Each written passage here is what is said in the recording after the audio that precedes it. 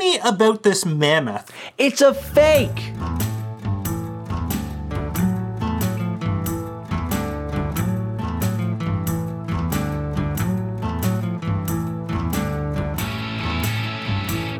It's November 1st, 2023. This is Rare Encounter number 167. And really wanting to kiss your mom, I'm Abel Kirby. And marching with the Saints, I'm Cold Acid. Oh, when the Saints go marching in. Well, you know, it's All Saints Day, right? I did not know that. All Saints Day. Isn't it? So I'm pretty sure November 1st is. Well, I'm not familiar. Is this like when Day. they took George Washington's birthday and they changed it into All the President's Day? It's All Saints, All Saints Day, also known as All Hallows Day, the Feast of All Saints, the Feast of All Hallows, the Solemnity of All Saints, and Hallowmass is a Christian solemnity celebrated in honor of all the saints of the Church, whether they are known or unknown. I see. So it's basically a grab bag. Yeah. Date, 1 November, Western Christianity. Sunday after Pentecost, Eastern Christianity. Okay, so it depends on whether you're Orthodox or not. I see. Yeah, I'm not familiar with that. I mean, so Saint Genevieve, is celebrated at the same level as every single other one, I guess. Okay, moving on. What was that? Was that Well, no, I mean certain saints have their days, but there's a day that just like for all of them. Yeah, I know. It's like President's Day in the U.S. instead of George Washington's birthday and Lincoln's birthday. It's just we rolled it into one, guys. No, again, it's not they've rolled it into one. They've just made sure that there's a day for celebrating all the saints that don't have their own days. It's not just about the saints you know. Sometimes it's about the saints that you don't know you know. Or the saints you don't know. The unknown saints. Anyway. Okay, moving on. Moving on. It's Monsieur Ananas today. Oh, what's that mean? Pineapple. Okay, yes, pineapple. Pineapple in every language except English. It's very similar. No, it's in French. It's ananas. We've talked about this before. Monsieur Ananas from this like weird French Canadian educational show that they used to show us in school here. I think it's ananas in basically every language except English. Yeah, probably. Including all of them. Swedish, Slovak, Serbian, Russian, Romanian, Polish, Latvian, Irish. I'm going down the list. It's that in every language except English. You can stop going down the list. It's every language but English. It has that same name. Very interesting. Yes. Let's see. I wanted to give a shout out to Comrade Battles right at the top. Yeah, Christopher Battles. He sent us in something pretty neat, didn't he? Yeah, it was the Larry Bass, which we were joking about the last show. He actually made a Photoshop job. The Larry Bass. It's in the show notes. Oh, as soon as I saw it, man, I was like, yeah, this is good. Yeah. This is the shit. And I've been on a kick of taking, real people and trying to turn them into inanimate objects and characters. And I had something I wanted to kick the show off with. And I'm going to need your expertise to get me through this. But in the Elder Scrolls, there I understand, including Skyrim, there's also there's a large modding community. It's not wrong to say that, right? Oh, don't get me started on modding, man.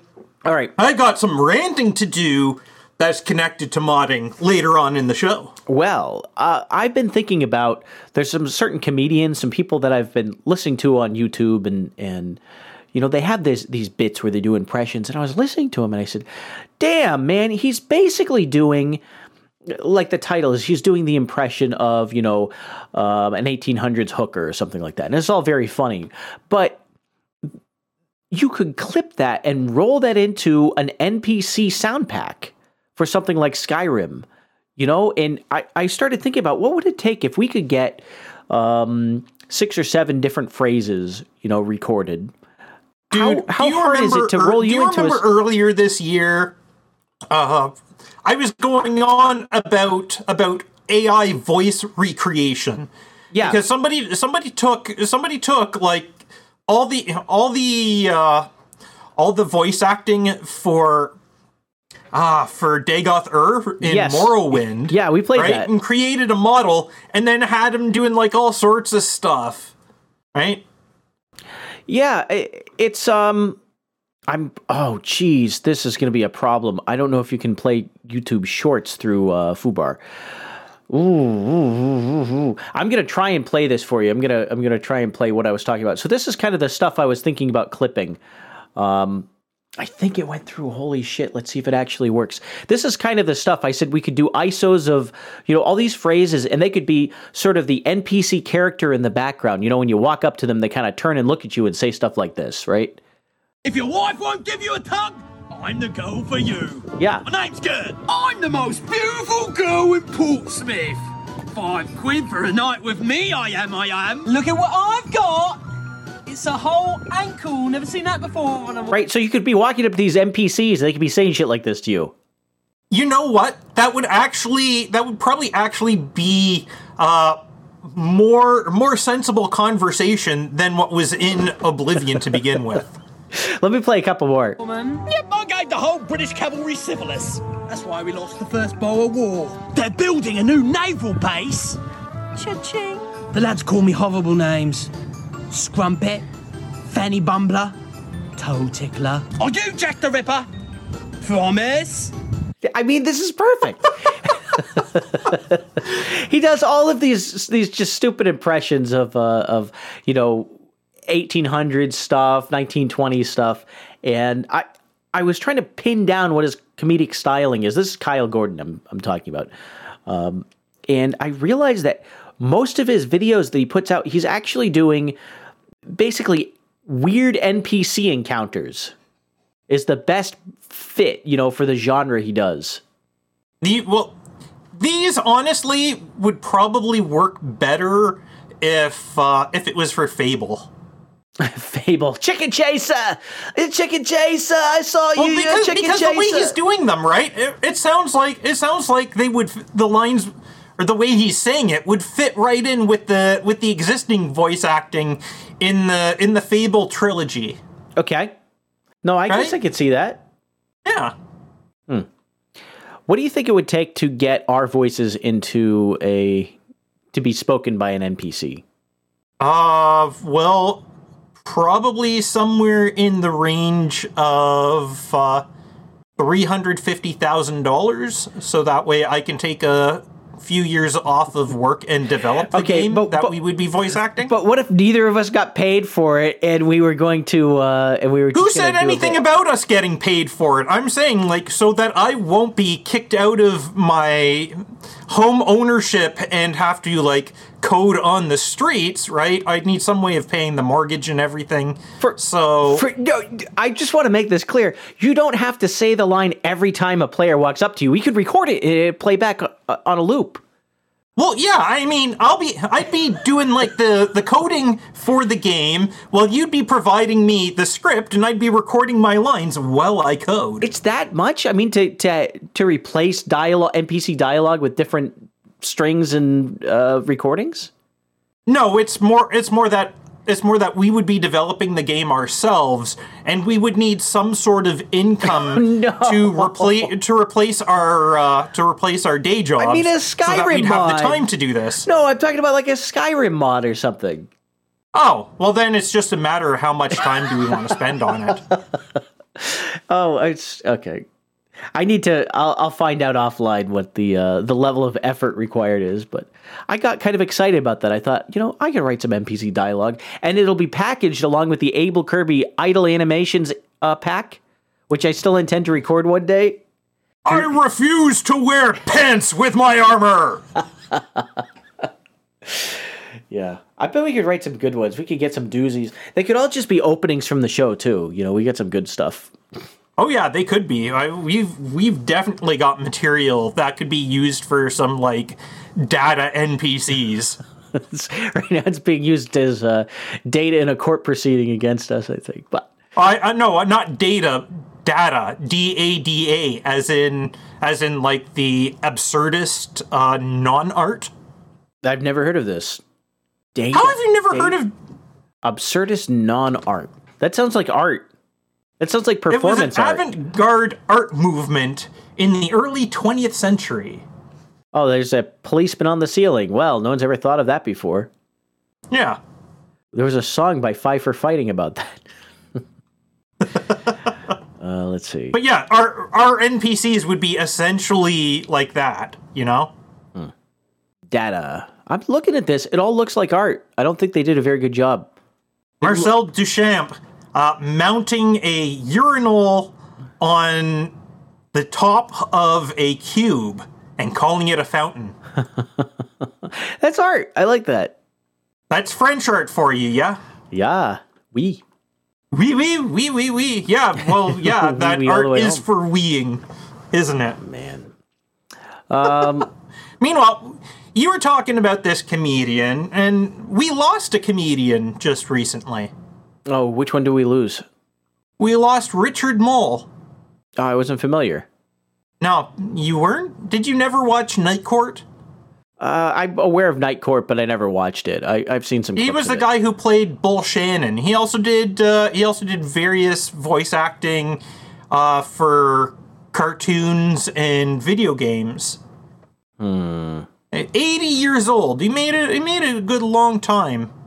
I'm taking a look to see where I might have encountered his comedic stylings before. I see Night Court, sure. I don't really see a lot of stuff that I've the Flintstones. Night Court was the big thing with him. But him and John Larroquette were also teamed up at times with Mork and Mindy. Yeah, okay. I Yeah. don't remember him from that, but I do know what Mork and Mindy is. Shazbot. He was in Batman the Animated Series in the 90s. He Okay. was Two-Face. Okay, yep, I've heard him then. He was in Jingle All the Way.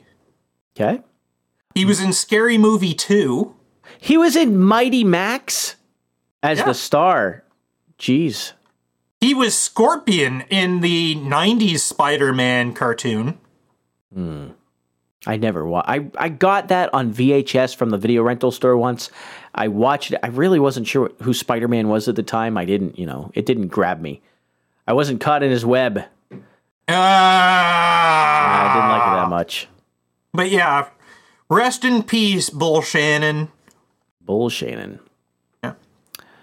May the courtroom in heaven always be ready for your confused utterances. Oh, he was in Evolution, the David Duchovny film. That was a good movie. Yeah. As far as, I can't think of any other movie David Duchovny was actually in except for X-Files movies. But Evolution was a great one. That was when he left the X-Files to work on his acting career and then did like one movie. And disappeared. No one heard of him until he showed up on like Showtime later for whatever that show is called. But, well. Let's see. I ran into a couple of things I wanted to bring up. There's some news about snacks. And I've got a... Ooh, I like snacks. Snacks. There's a SnackX Expos coming up soon. And I was getting spam email from this because I'm signed up.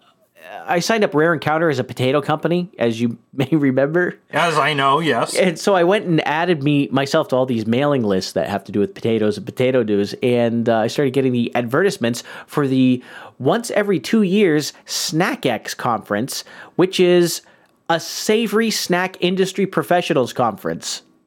So, are we going? No, I don't think we are. Damn.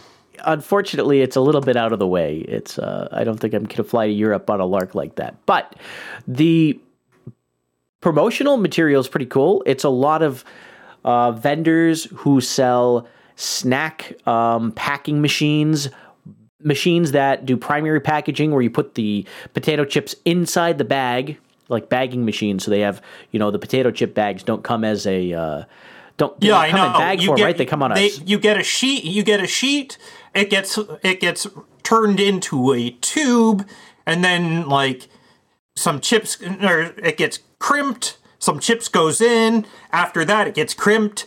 More chips goes in. Crimp, right? And then down the chain, there's like the slicing machine that cuts through the crimps. You're a little out of order. Usually, what it does is the bag. Well, it does the first crimp, and then they pour all of the flavor I said into the first crimp. Well, they do the first crimp, then they just pour all the flavor in the bottom of the bag, and then they put the chips on top of that, and then they do the top crimp. That's, I think, how the potato chip manufacturer. Oh, okay. If you know what I mean. Chips go in, bag comes out. You can't explain that. So then there's secondary packaging machines which take those bags and put them in a cardboard Put them in box. boxes. Without having to pay someone to do it. You can get a machine to put the right number of bags in the box. And then there's a machine that takes the boxes and puts them in bigger boxes. And then the machine that puts the big boxes on pallets and wraps them up in saran wrap. Have you ever seen these prototype machines that actually move pallets and giant boxes, maybe not pallets, but large boxes around on their own? With suction, they have like a robot Not with arm. suction. I've seen autonomous forklifts, but I've not seen like suction bots. Yeah, it's a suction bot. It has like a vacuum looks like a toilet plunger sort of thing, and on a robot arm, and it'll go over and it'll pick up a whole giant box, and then it'll spin around and put it on a pallet. And so it's like a less dangerous dancing Dalek. Yeah, that's what I'm envisioning from your description. With a big arm on top. It's pretty cool. Maybe I should find a picture of that. I can't remember I don't think it wasn't an Elon thing. It might have been Boston Dynamics. I can't remember what it was. But anyway, whatever it looks like, if it doesn't look like a dancing Dalek, I'm not interested. Dancing Dalek. Does it have to sound like one too? Because that could get annoying. Anyway, Packin' 8. Packin' 8. I'm looking forward to those Packin' 6s, I think. So you had like this YouTube video interview, and you had it like queued up to a particular moment. That was just the moment where I copied the video out. So if I hit play on this video, it's not really gonna give us anything that you wanted queued up. Yeah, there's nothing special about the timestamp. Actually, it was a little bit before that. So I think what I can do is play the video on my side, and then I can skip around as needed. The beginning of the video is, I think, music. So yeah, it's a bunch of this tacky music. And so this is from a series of interviews at SnackX about how great SnackX is and what they get out of it. So let's hear the first guy. My name is Rolf Nilges, and I'm elected president for ESA for the next 2 years. Yeah, it's a 2-year conference, so the president is there for 2 years. Two-year presidency of the organization. They only have a conference. European Snacks Association. It only comes out once every 2 years. It's like a special flower that only blooms. Well, the event, right? But I mean, it's like the general biennial meeting of the ESA. These sorts of organizations, my expectation, I don't know much about the SnackX, but I think they're all really convention driven. Like the main thing they do is the show floor and symposium, and everything else is kind of second to that. But okay, I could be wrong. It could be different for SnackX from the other conventions I know of. But let's hear what this guy, who's now the president, has to say. Very proud of it and honored to serve the industry in this important role. Oh yes, and I'm very much looking forward to it. To work together with the ESA board, with the secretariat, and of course, with all interested members of ESA. I should have clipped this and cut out the boring parts. He has a manifesto in the middle, and we're getting there. Personal background: I'm a PhD chemist. Yes. Who has worked over 30 years in industries related to natural raw materials, and of that, the last 19 years as director R&D in the snacks industry for the Intersnack Group. So this guy is R&D Snack Group. That sounds like a big important concern. He's a PhD in snacks. He's a bona fide snackologist. He is. Having had prior experience in association issues on national levels over the last 10 years, I enjoyed taking an active role on the European level as member of the ESA board. And to become president of ESA, in my view, is the icing on the cake of my career in the See, that's a bad move. That's a bad move. Yeah, right there. yeah. It shouldn't be any icing. Icing is not a snack. No, he's the cheese dust on the tortilla, and icing is not It's not. It's sweet. It's not savory. He's the nuts. He's the nuts on the chocolate bar. It's. I'm the pretzel in the Chex Mix. snacks industry. And these are my priorities for the next 2 years. Yeah. Oh, this is what we want. Okay. Priorities for the next 2 years of the snacks industry. Manifesto. Go. All know that the influence of the industry, and that's not only ours, in the Brussels arena is becoming more and more difficult. NGOs, some of these are even what call campaigners, supported by media, for whom bad news is always good news, are gaining more and more influence with politicians and policymakers.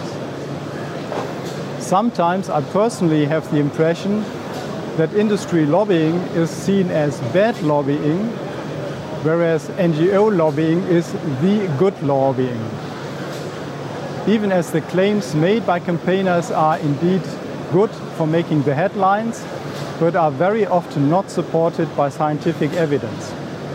We as the industry have to support our case by providing detailed evidence and data, whereas the coalition of campaigners and media are taken very serious in public by offering often nothing more than a strong opinion and simple solutions. There you go. That's snack politics. The Yeah, NGO. he's got the numbers, man. He's got the numbers on the snack. He's got it, and I like how he calls them complainers. The complainers at the NGOs. They get the headlines, but they have nothing to back it up. I realize that's not his accent, but I really pretty good. I vibe with that. The industry has to make up for it. The complainers can get wrecked. Europe needs its savory snacks and snack nuts. Yes. And the convention video is pretty cool. There's a number of these. I won't bore you with them all. Some of them are kind of boring. But they come in and they're always talking about what their new machine is going to do or what the industry's moving around. Very cool read. Snackx.com. SNACKEX.com. And they're coming up. That is pretty cool. 2024 is the convention in Stockholm, Sweden. So next year in Sweden, get your snacks on in Sweden. Yes, snacks in Snack Attack in Sweden, guys. Swedish Snack Attack, yeah. There's oddly enough, the fish are not invited. They're too sweet, not savory enough. I don't know. They're Swedish fish. Don't they generally ferment them first? They wouldn't be sweet or savory. I've only seen the Swedish fish that are covered in powdered sugar and sour dust. You've had those, right? We talked about candy last week, so I don't want to get back into this, but I don't remember eating sugared fish. No. I'm gonna link it in the chat because I want to get your reaction to the fact that Swedish fish is actually a candy. Oh, you've seen these before? That's yes. It's basically corn syrup and gelatin mixed together, and they powder sugar. Except for the one that is actually flavored like salted herring. I don't think there's a fish flavored Swedish fish. Apparently, there is a salmiak flavored black Swedish fish. What? Yeah, look on that Wikipedia article. Look, scroll down, see the black one. Well, I didn't read it. I just linked it to Dunk on You. What am I looking for? The black one? Yeah. Oh, man. What's it say? Malaco? Someone's written something on this fish. Malaco. It's the manufacturer's Oh, name. Malaco. Okay, I got it. It's just fish writing. I'm not used to fish writing. Yeah. Well, who really is used to fish writing? Fish aren't expected to write. They don't even have hands. They just have fins. If you were a fish, how would you write a story? I wouldn't. Asking the deep questions on Rare Encounter. Okay. Yeah, deep as the ocean. Right. Very intellectual thing. Yeah, it's very Bass. It's a very Bass joke. God. I was thinking about while we're talking about this multi-language thing. I wanted to just comment. I think everyone knows this, but it kind of came to a head for me where there's two languages sort of bordering, other than English. On the south of the U.S. we have Mexico, and then below there South America, and there's Portuguese, but it's mainly Spanish. And then there's another language which is spoken on the same continent. There's many, but the French is the other big one. And where I come from in New England, French was an option for when you learned a second language. It's in the curriculum because we were so close to It wasn't Quebec. an option here. It was a requirement. French. You could go Spanish or French. Actually, in Ohio, this area has one of the few places I've ever seen a Japanese language option in the high school curriculum. It's because Honda is here and there's a lot of Japanese immigrants, and so it's spoken often enough.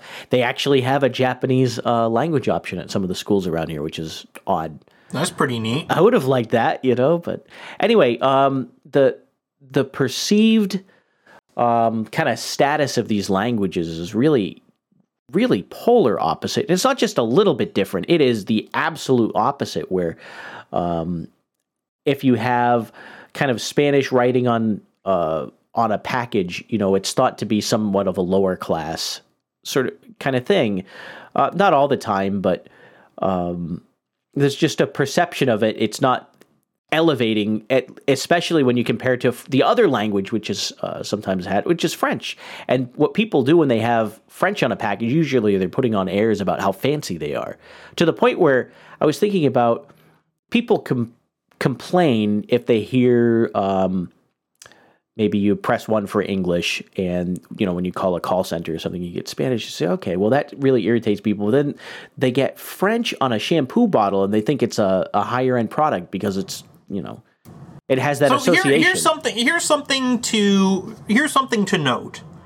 France was the predominant nation of Europe from about 1200 AD to the 1700s, and even after it stopped being like the super nation, right, of the old world. Mm-hmm.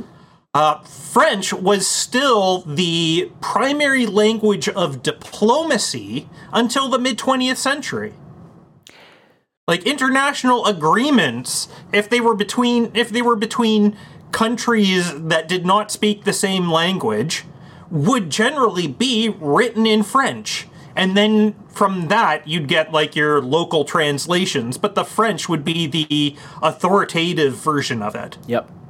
No, I the idea that yes, French is a classy language. Don't forget also we've got the Norman yoke still hanging over us over 1,000 years later, which has been a strong influence on the English language from Middle English onwards. So French seems to be all fancy because, well, the French have, before they turned into surrender monkeys, were like the biggest, baddest motherfuckers of all Europe. Well, once upon a time, Spain, I believe, was the richest country in the world at one point after they began exploiting South America. Then Spain lost to everybody else. Their royalty got so inbred they died out and were replaced by Bourbons. Right? So yeah, Spain ends up being like the one who could have been a contender, but ends up flipping fucking burgers. Sorry, Spain, but yeah, you got a bit of a raw deal after all that royal incest. Oh man, sorry to drag everyone into that, but it was an odd thought, and I wanted to bring it up on the show. Yeah. Now we were talking about candy, and some candies have creamy centers. You know what else has a creamy center? Your mom. Mars. Okay. Yes, I've heard this. Mars with their molten, allegedly in Minecraft, molten but not rotating core. No, it's not the core. It's actually between the mantle and the core. Okay. So it's like, yeah.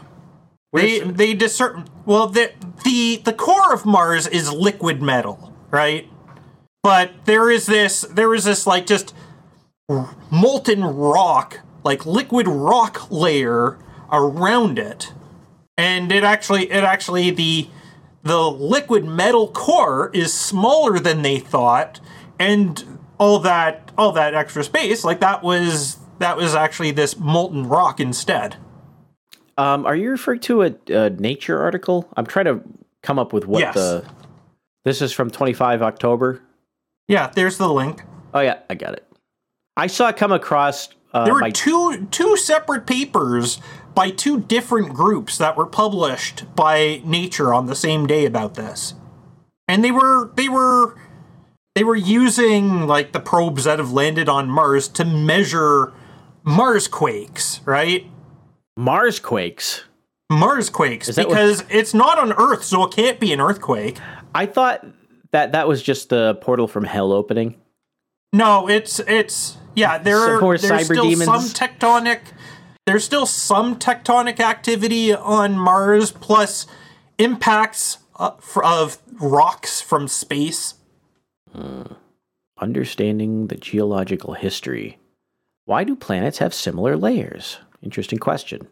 Well, because some materials contain more energy than others, and they tend to band together based on their thermal energy.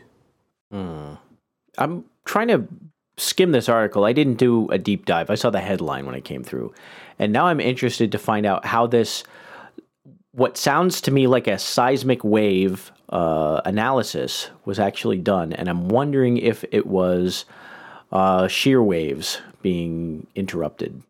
You'd have to read the actual papers for that, but yeah, I believe that's essentially it's the same way that we do these sort of measurements on Earth, right?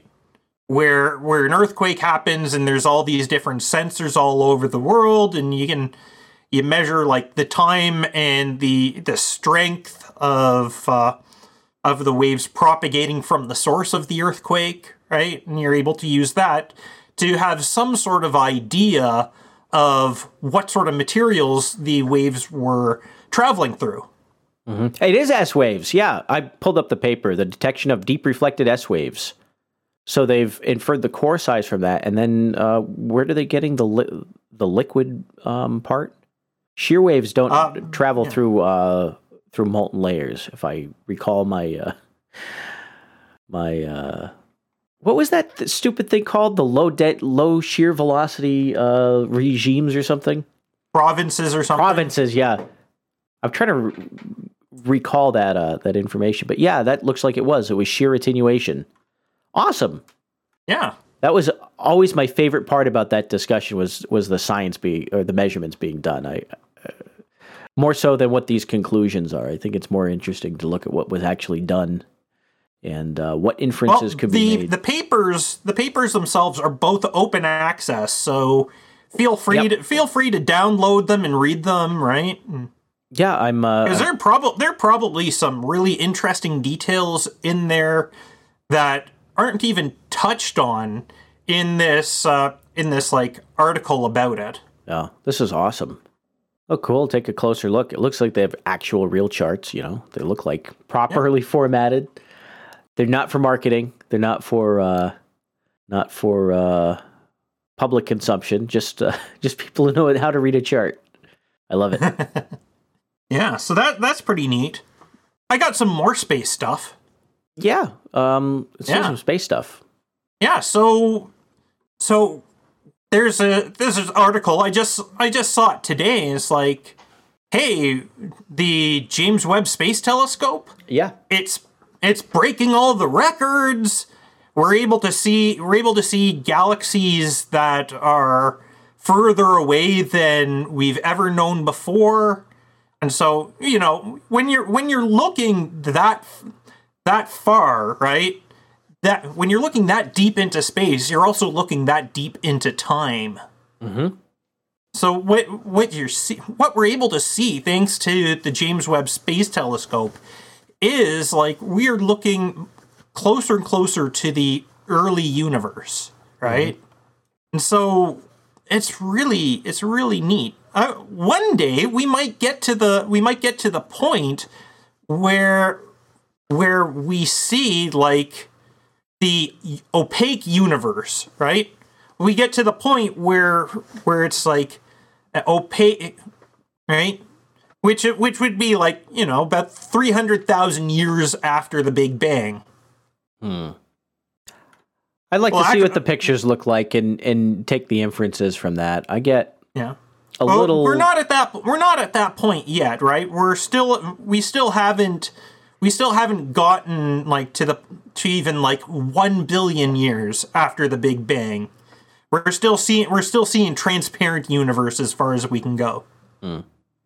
But I mean, at this point too, like some of this data is just like generally available, and people can like start going through it themselves. Yeah, I like the way that a lot of the instrument data is published. It's not just for the big fancy stuff like the James Webb Space Telescope, but there's a lot of other satellites you can actually get data off from. I mean, like just instrumentation data. Especially if you get interested in things like coronal mass ejections, there's a number of apps that monitor in this case, like you're getting like the light imagery, right, coming from the telescope. I'm talking about the posture of the bodies who oversee the operation of these things. Yeah, having open APIs and stuff for people who are interested. You should be able to just get a access key. You shouldn't have to prove a bunch of things or make the special handshake deal. It should be open to everyone. Well, yeah. You can talk to NASA. I can talk to the CSA, right? If I can say and demonstrate that I can go through this data and figure shit out nobody's noticed before, right? And they'd generally be like, yeah, sure, here you go, knock yourself out. Because it's for the progress of science, right? Yep. Or the progress of analyzing lots of measurements and trying to spot interesting trends or interesting features. Or just spotting stars that don't even exist anymore. Yep. I'm going to point out that that's not the same as science, but that's all I was getting at. It can be.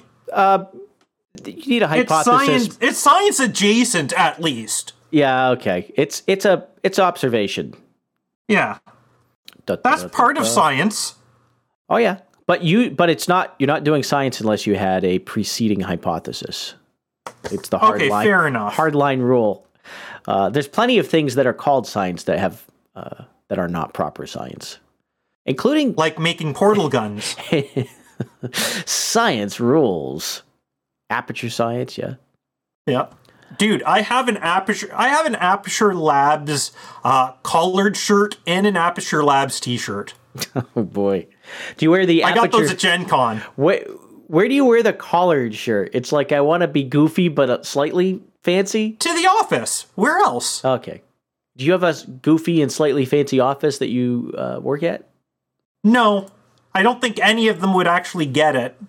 But my brother, he's got a collared Black Mesa shirt, and thanks to this Gen Con, he now has also, like I do, the collared Aperture Science shirt, and he will wear those to his office, where he's surrounded by nuclear engineers. That's awesome. Yeah. Say hi to Gordon for me. Tell iTalk. He won't say anything back, I know. Gordon. No, he won't say. I mean, Gordon. He's a man of few words, that Gordon Freeman. All right. No, that's true. God. Now tell me about this mammoth. It's a fake, sort of. What? I got disappointed. The reason I got interested in this mammoth monster thing is because I was looking at that skull and I said, there's no friggin' way that a skull that looks that awesome is real. Like, what is going on? And it turns out, maybe I should take a step back. In Anchorage, Alaska, there's an auction that back at least in October 28th, so at least on Saturday, had not happened yet. I don't know what day the auction's on. One of the items that they were that they had that you could bid on was a blue-tusked mammoth with a skull attached. And so it's, a giant mammoth skull, and it has these big blue woolly mammoth tusks sticking out of it. It's on a table in a warehouse placed on top of Walmart, discount moving blankets. And I was like, wow, what a weird thing. I mean, it's just on a concrete floor, okay. And what the hell is a blue tusk mammoth? I thought where'd the blue tusk come from? Okay, so I got all excited. I watched this, and I'm just astounded that this thing exists. And the guy comes up and he says the expected price they think it's going to sell for, and it was so low. It was like I can't remember the number now. I didn't write it down because I'm an idiot, but it was so low. I was like, hey, we could buy that. Thinking it's a museum piece, right? And let me get the picture. I'll put the article in the chat so people can look at it. Did you see the picture, Cold? Yeah, I saw the picture. Yeah, this is from AlaskanNewsSource.com. And that, magnificent looking thing is a lie in two ways. The first one is the tusks aren't blue. They just look blue because after they were in the ground, there was metals that leached into it. So it's not like the mammoth had blue tusks. They were normal tusks, okay? And that's just a process that happened underground before they dug it up. So for whatever that's worth. So there's no blue tusk mammoth. The second thing is the skull is a bunch of fragments pasted together. They recreated it. And it's like, fuck, I got excited by this thing. I thought it was so awesome. But it looks, too smooth and too real. It turns out that they dug it up with a hydraulic, I don't know if hydraulic's the right word, but spraying water jets. Is that hydraulic? There's a word for it, but I don't think hydraulics. Hydrojet, maybe? Hydrojet. That sounds, maybe. Anyway, they were digging down and they completely blasted the skull to pieces, and they took the pieces up and they glued them together and filled in the parts that they didn't have. Classic, bone and fossil reconstruction kind of thing where they just make it up. In this case, I think there are actual real mammoth skulls were recovered, so they kind of know what it's supposed to look like. But it's not obvious which parts of it are original and which ones aren't. They kind of smooth over that, and I think that's why the bid for it was so low, or the expected selling price. But those tusks are real tusks, and they are really blue. Loaded up with Vivianite. Yeah, Vivianite, that's what it was. So, but they weren't blue when the mammoth had them. It's just that's what happens to stuff when you buried underground in the minerals it was next to. Well, could you imagine blue tusked mammoths? I mean, we have enough problem with blue-haired humans these days. Would have been the SJWs of the megafauna era. Some of those are mammoths, man, and some of them have tusks too. Oh! Oh! Yep. Rare blue-tusked mammoth. Yep. Oh well. I got a few more things. Oh yeah, go for it. Yeah, so I'm going to ask you a question. This is, kind of game of the week kind of thing. Not really, but just I'm going to ask you a quiz question. Okay. When? Oh, wait. Hold on. No, don't say it yet. Da da da da da da da da.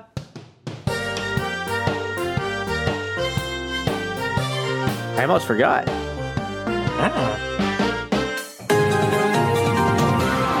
All right, quiz time. Game of the week is quiz. Yeah, so one question and one question only. All right. Let's see if you can answer this question. When was the term piracy first used in association with intellectual property? I'm going to say 1995. Oh. No. Yeah. Try 1668. Oh, God. Yeah. Bad. I'll give myself a double one. 1668? Well, to be perfectly strict with it, that was pirate, whereas piracy was 1701. But when you consider the two terms as like for the same purpose, right?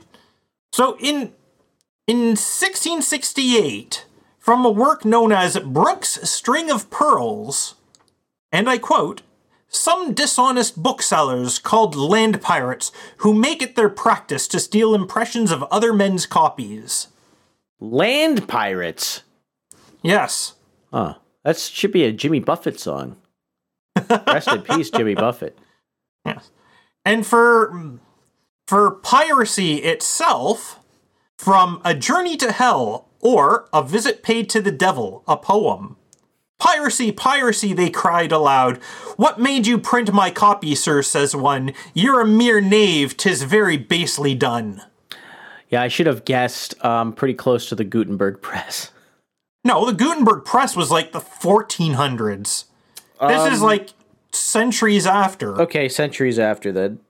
I should have thought it was printing press. Okay, the boom of printing. So Luther nailed his 95 Theses to the door in 1517, and at that point, the printing press was well established, and there were printers at every university city across Europe, at the very least. All right, I'll give myself another one of these. I'm sucking it today. Yeah. I know this because I was recently boning up on Luther, actually. What? You were doing what? Did you ask him nicely? Studying about like the early Protestant split from Western Christianity. I'm a history nerd, you know? All right, let's get out of the game show. Yeah.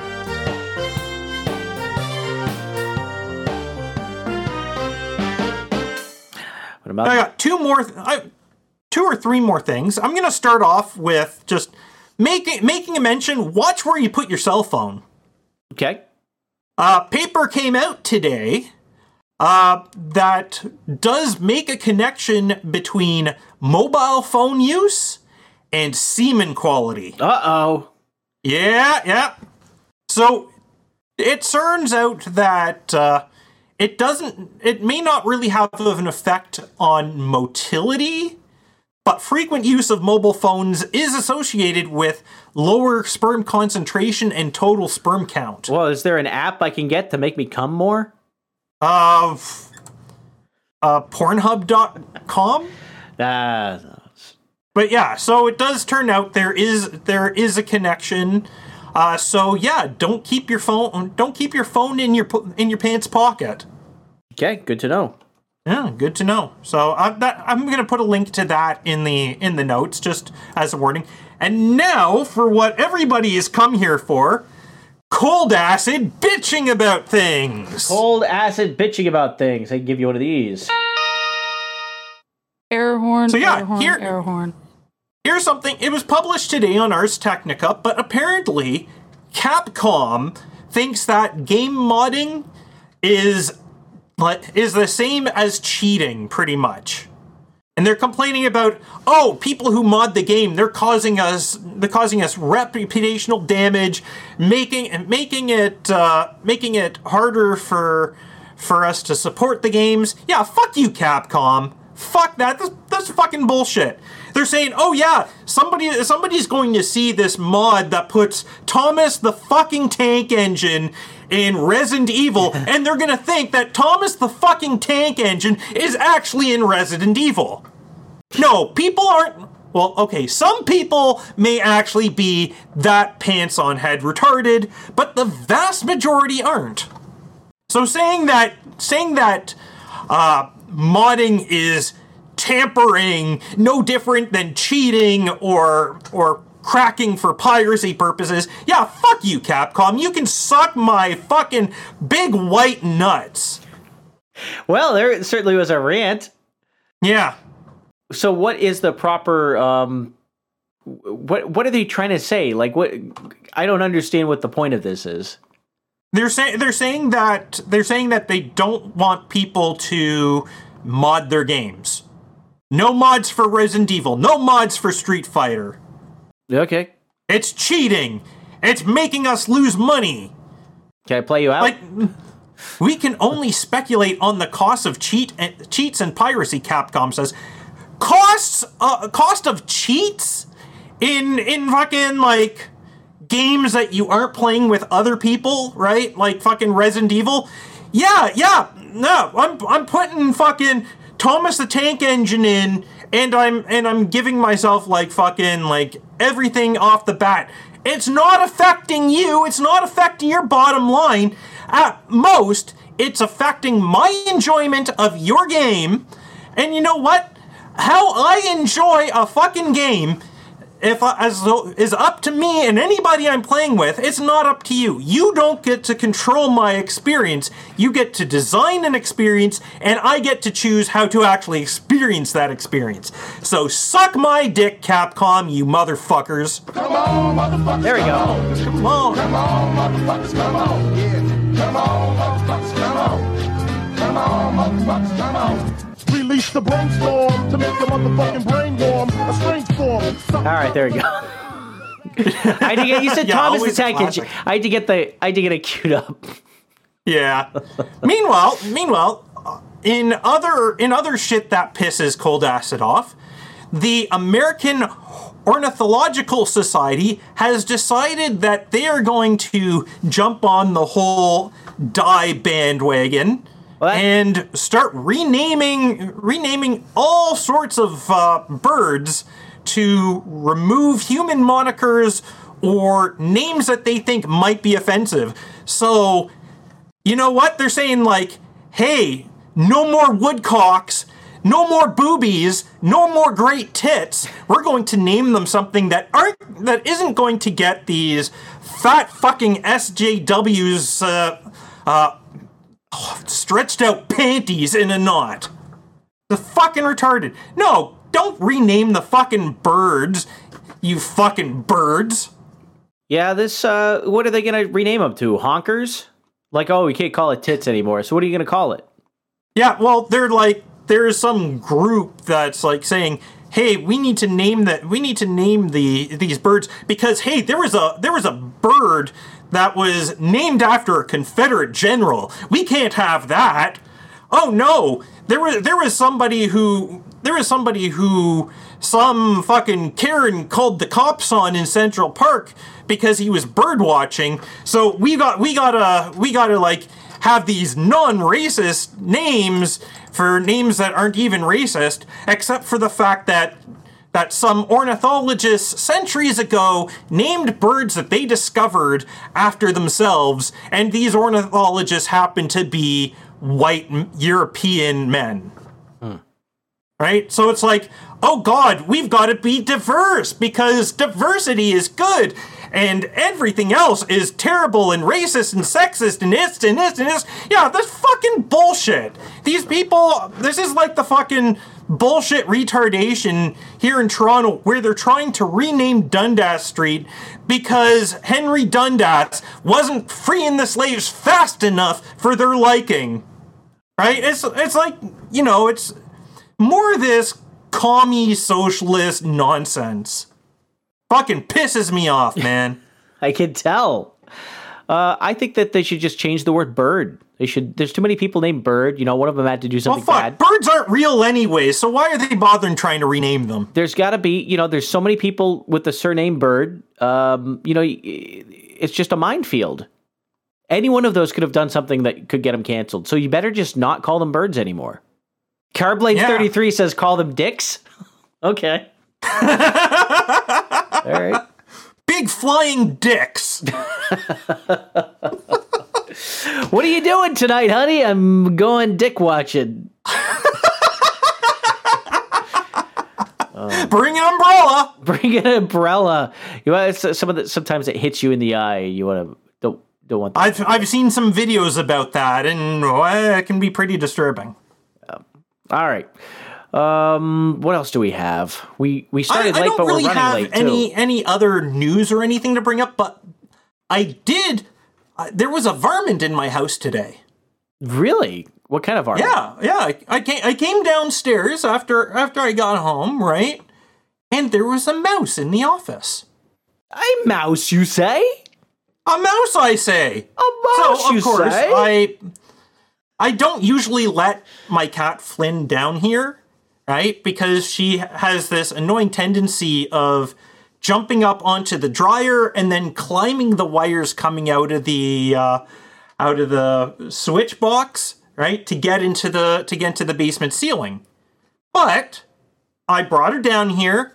I closed the door to the office rec room area, and I had a good 10-15 minutes of watching her chase this little fucker around trying to get at it. It was actually quite amusing.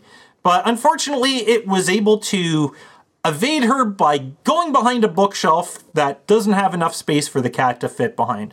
So I went, got my burrito. Came back, ate my burrito. The burrito fell apart on me. I needed to finish it with, fork and knife. Came back down here with the cat, and this time, between her and I, cornered the mouse.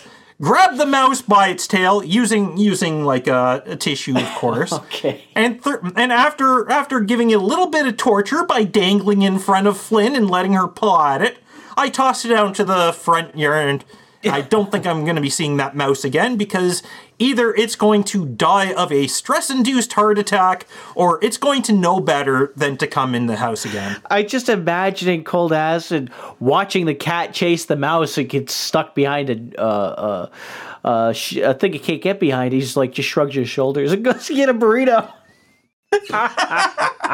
Pretty much, actually. Yeah. Pretty much. I was like, too bad, Flynn. All right, it's burrito time. Come on. All right. I don't have a podcast update. I had some of these, but I actually didn't listen to most of these podcasts. I listened to some Bowl After Bowl and Hog Story, and I didn't even get speaking the of Hog Story, of apparently today is John Fletcher's birthday. Yeah. Oh, happy birthday, Fletcher.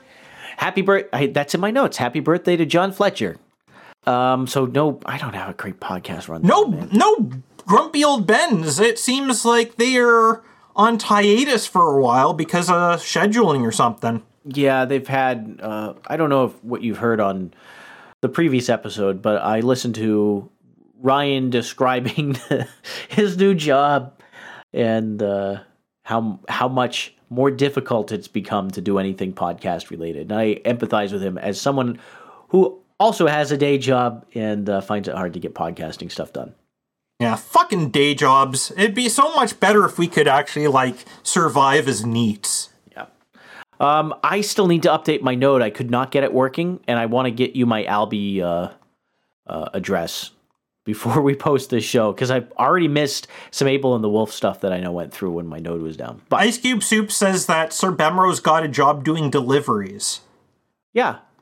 What, so he's an Amazon driver now or a pizza delivery guy? Oh, you didn't even know? I thought you were up on No, I didn't know. Yeah. I didn't even know he had a new job. Yeah, he's working. I thought he was still living off his Microsoft pension. No, this is public. I mean, I'll say what he said in public already. Not that I know anything more than that. But, yeah, he said he got a job delivering things, boxes, driving a truck, delivering stuff to people's door for a major corporation that does deliveries. And you can take. So yeah, he's working for Amazon. Well, there's a lot of people who do deliberation. So yeah, that's true.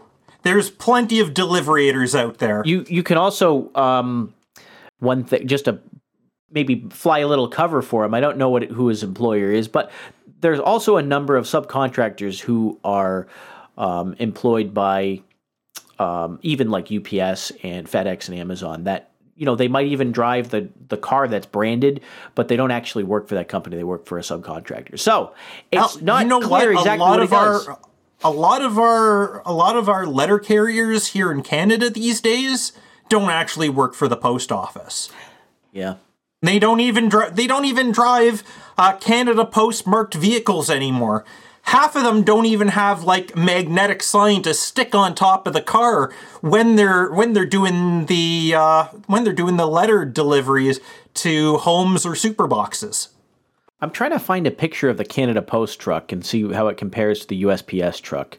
It's very red, okay, I expect that. I've seen your post boxes. I know what those look like. It's so these trucks are going extinct is what you're saying.